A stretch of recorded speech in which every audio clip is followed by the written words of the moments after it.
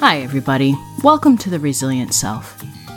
We're here to talk about the human experience, mental health, wellness, relationships, and of course, how we bounce back when things don't go as planned. Thanks for being here. Let's get started. Hey everybody, welcome to the Resilient Self Podcast. I'm Chris Neal, excited to be here with you this week. And today we're going to talk about New Year's resolutions. Specifically, I have a question for you. Are your New Year's resolutions already failing you? Now, I have to begin with a confession. My confession is that I'm not really a fan of New Year's resolutions. We start January 1st, which, I don't know about you, to me, it just feels kind of arbitrary. Why January 1st? I know it's the new year, I get that. But it's also the middle of winter. Even though it's a new year, we don't need a new you. The existing you is enough. I'm all on board with personal development and finding ways that we think we can find our life groove a little better. I think there's a distinction, though. And my concern is that a lot of times New Year's resolutions grow out of this assumption that the person that I'm bringing into December 31st just somehow is a failure on some or many levels. And I just don't think that's helpful or healthy for us. And so why are New Year's resolutions always these gigantic changes? I'm going to lose 75 pounds. I'm going to drop 12 sizes or whatever. I think so often we make goals for ourselves in a resolution that are not attainable and they're not well constructed. We forget them easily. We get off track. And so to me, it's so easy for those just to become a great big old shame trigger for us. And as we'll talk a lot about on this show, shame is the enemy. It's the enemy to progress. It's the enemy to relationships, communication, empathy, compassion, on and on and on. So let's talk about how to make your goals more attainable and more useful for you. For starters, write them down. Putting it out on social media does not count as writing it down in my book. If you want to have goals, write them down somewhere that you will encounter them regularly. Maybe a journal, maybe put them on your fridge, whatever. And we want 5 qualities to these goals that are going to make them much more effective for you and make you better able to reach them. One, they need to be specific. And so instead of saying something like, I'm going to lose a bunch of weight this year, or I want to look great in a swimsuit, all that's really subjective, and there's really no way to measure that. So you really have no way to know if you've met your goal or not. If you say, I want to lose 17 pounds, that's a step in the right direction. Why? Because you can measure that. You can monitor your progress, and you can tell. Now, the other thing I encourage you to do if you're because so many people are on the weight loss thing, right? Everyone joins a gym come January, then they all quit by April. Not all, but many. If you're going to write a goal down about personal fitness, why don't you talk with an expert in that field first? Now, I'm not talking about someone you follow on Instagram. I'm talking about a real expert who really knows what they're doing, not someone who claims to be a health coach and is selling you something. I'm talking about a real expert who's got, a kinesiology degree or some training, is a dietitian, is a personal fitness expert who's actually trained and certified in these things, and work with that person to create meaningful goals. Maybe looking at things like body fat percentage or muscle mass or things like that can actually maybe be a lot more useful for you. But whatever your goals are, make them specific. That way you at least know if you're on track when you do that. So specific and measurable. If I'm going to focus on number of pounds, I want to be able to step on that scale and see how I'm doing. Attainable.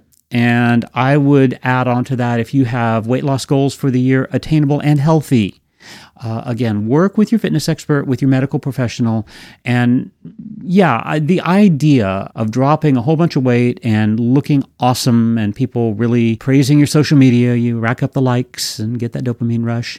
Sure, it feels great. But to be honest, losing 150 pounds in 3 months isn't healthy. At least not as I understand it. So make sure that not only attainable, but practical and healthy for you. Because if you say I'm going to lose 150 pounds by April 1st, and then it doesn't happen, you just feel like you failed. And we don't want that. We want you to feel great about it when you set goals. So attainable, realistic, and timely. We want to have a time that we want to have achieved these goals. For goals to be really meaningful for you, you want them to be specific, measurable, attainable, realistic, and you want some kind of a timeliness function. Then you can edit those. The first thing you write doesn't have to be the end result of the goal. Hopefully, through a little bit of intentionality and editing, you can land on goals that serve you pretty well. Friends, we hope you're enjoying all the content here at The Resilient Self. If you're wondering how you can support our work on the show, we've made it super easy. You can check out the show notes or head over to our website, theresilientself.com, and click on the link that says Buy Me a Coffee. Now, you're not actually buying me a real cup of coffee, but through a one-time donation or an ongoing membership, you're helping with the development and production costs of the show. When you take this step, you're helping us bring the Resilient Self to others all over the world. So if you want to help us pay it forward, this is the easiest way. And please know that we deeply appreciate your support at any level. Those of you who know me personally know I spent several years as a music teacher. When your preparation as a musician isn't because if I show up to my lesson, my professor's going to clobber me if I'm not ready, which is true in many cases, but that's not the most effective way to do that. I used to beg my students, look, if you will build in a practice of practice where you understand that the reason I do this is not because my professor's going to get me. The reason I do this is because I am a musician, I am a performing artist, and this is what performing artists do. Now, translate that to whatever your personal thing is, whether you're an athlete or a business professional or, whatever. When you take on those habits as a function of your understanding of yourself as a participant in that community as one of your core values, then the outcomes, I find, often take care of themselves, and it just is a lot more organic.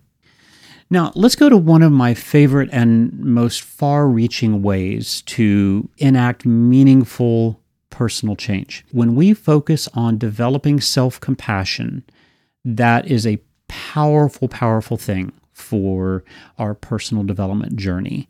And you're going to hear me talk about self-compassion a lot on this show because I think it is one of those ninja-level things that just helps us with resilience. It helps us build relationships. It helps so many things. Let me start by just reminding you that self-compassion, it's not about affirming your bad behavior. It's not when, if you're trying to lose weight and you spend a week eating Twinkies, then it's not saying, oh, okay, it's okay that I ate those Twinkies. I have self-compassion. No, that's not what that is. But I think we want to look at this process we go through when we are trying to adapt our behavior. Let's start with the understanding that your brain has one basic job.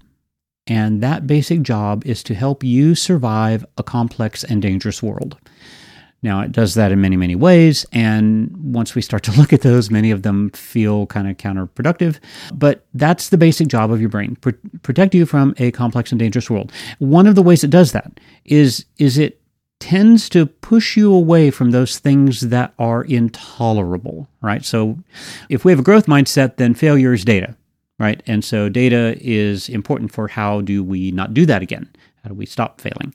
However, if we are landed more in a fixed mindset, then failure is really kind of intolerable and it leads to shame. Shame being this sense that we're not enough, that we're not good enough, we're not whatever enough. And that's very uncomfortable. It's very bad for us and it leads us into all kinds of dark places in our own psyches. And so the brain goes, hey, this is not cool. And so I'm just gonna try to pull you out of that whole thing. So the brain leads us towards resistance and avoidance, which psychologically makes a lot of sense. It's like, okay, this little thing over here where I'm trying to lose weight, but I can't put the donuts down, and I just kind of go in this cycle, and I just beat myself up, and I feel bad, and I feel horrible, and I feel low, and I'm not making any progress. And so the brain says psychologically, this is unacceptable. So we're just going to kind of pull you out of that. You're not going to go on it. You're not going to try to lose weight anymore. You're just going to go eat what you want, and then you feel bad about it again. And so it just builds that cycle of shame. How does self-compassion help us with this? If self-compassion doesn't tell you it's okay when you made the mistake, I think it does help us accept little failures, but it puts an entirely different spin on it. Part of self-compassion, part of compassion requires radical honesty. We have to be honest with ourselves and with others about where we're at and what's going on. Now, radical honesty also, I think it has to be with kindness. And so I'm going to paraphrase. There's a Rumi quote. I don't remember it exactly, but he talks about 3 gates. Before you speak, let your words pass through 3 gates. Is it true? Is it necessary? Is it kind? Okay, just because it's true doesn't mean it needs to come out of your mouth. And just because it's true doesn't mean it needs to get real estate in your own brain. Is it necessary? for you to ruminate about that. And are you being kind to yourself? All right. So when we have self-compassion, what we're doing is we're looking into the truth of something, and then we're holding space for that. So let's say I'm trying to lose a bunch of weight, and suddenly I fall off the wagon and I eat a bunch of donuts. One option would be to say, well, Chris, man, you're such a loser. You can't even put down a donut. How are you ever going to lose 40 pounds? You might as well just give up now. Right? That's the cycle that it's so easy to go through. Instead, if we can do something like, okay, Chris, you fell off the wagon. Okay, let's look at that honestly. Okay, well, those 2 donuts were in the context of a week of pretty healthy eating. And so we don't have to awfulize that. Yes, you didn't follow exactly what you wanted to do, but in the grand scheme of things, is it awful? Probably not. And in response to that splurge, you did go out and go for a walk that night. And so you tried to care for yourself and you tried to help yourself. And so what we're going to do is we're going to continue to work on this. And we're going to realize that when we make mistakes, it doesn't mean we're awful. It doesn't mean we're failures. It means we made a mistake and we are human. Self-compassion helps us recover a little faster because it kind of breaks that shame cycle. It helps us get out of that thing where we're just beating ourselves with that shame bat. You ate a couple donuts, right? Moving on, right? And it helps you leave that where it is and return to the here and now. And the here and now is where you feel like you still would like to be on that weight loss journey. And so you're going to move forward with that. And you're going to not continue to beat yourself with that bat. So self-compassion work, we'll talk a lot about self-compassion work. So if you want to know more about self-compassion, definitely check out more of our episodes and hit the website because there's going to be a ton of content on that. It's easy to make resolutions or goals about things that aren't necessarily the best for us. And sometimes getting to a healthy place means changing your eating. Maybe it means changing your movement. Sometimes maybe it means getting some counseling and processing old trauma. Maybe it means building a support network of people who actually deserve to be in your orbit. I'm not one who believes that what you do necessarily defines you as a person. I think it's the other way around. I think who you are as a person influences what you do. And I think that sometimes stress and overwhelm and pain and trauma can cause people to act outside their own value system. I do think that good people can make bad choices out of stress and trauma and bad feelings. It's inexplicable, it's frustrating, it is hard, but I believe it to be true. And so the more we can go back to investing in who we are and then focusing on things of real value, okay? Is losing 20 pounds of real value? Yeah, maybe. But in the context of, hey, I've got all this trauma that I need to process. And when I can do that, when I'm feeling better emotionally and physically, and I can form relationships that are meaningful and sustaining for me, boy, it's a heck of a lot easier to have healthy habits, to have exercise buddies, or to have people just to encourage you and lift you up. So not so fast on the outward goals. Think about those things that really need to feed you. And sometimes those things that feed the heart and the soul will go a long way to helping the other parts of your existence thrive. I'm a big fan. I talk a lot about mind, body, and spirit as an ecosystem that has relationships surrounding it. You're going to see this all over the place in my materials. Okay, mind, body, spirit, encircled by relationships. That's the ecosystem, and I think that the things that we can do to grab as many of those different things as possible and encapsulate those into an activity are the things that can really provide meaningful change for us. And just things that align with your values. God, isn't it easy to get sucked into caring about things that don't matter? Don't forget, we have an industry in this country and worldwide that is built on instilling shame with you. I don't mind the advertising industry for letting me know about new products that I might want. That's okay. However, that's not what they do. The advertising industry has a gazillion sneaky ways to tell you you're not enough. And I'm telling you folks, don't believe it. Do not believe the hype. When you're not feeling like you're meeting your goals, the first thing I want you to do is I want you to turn inward. I want you to sit with that and see how those goals that you're thinking about actually fit you and having a values-driven experience.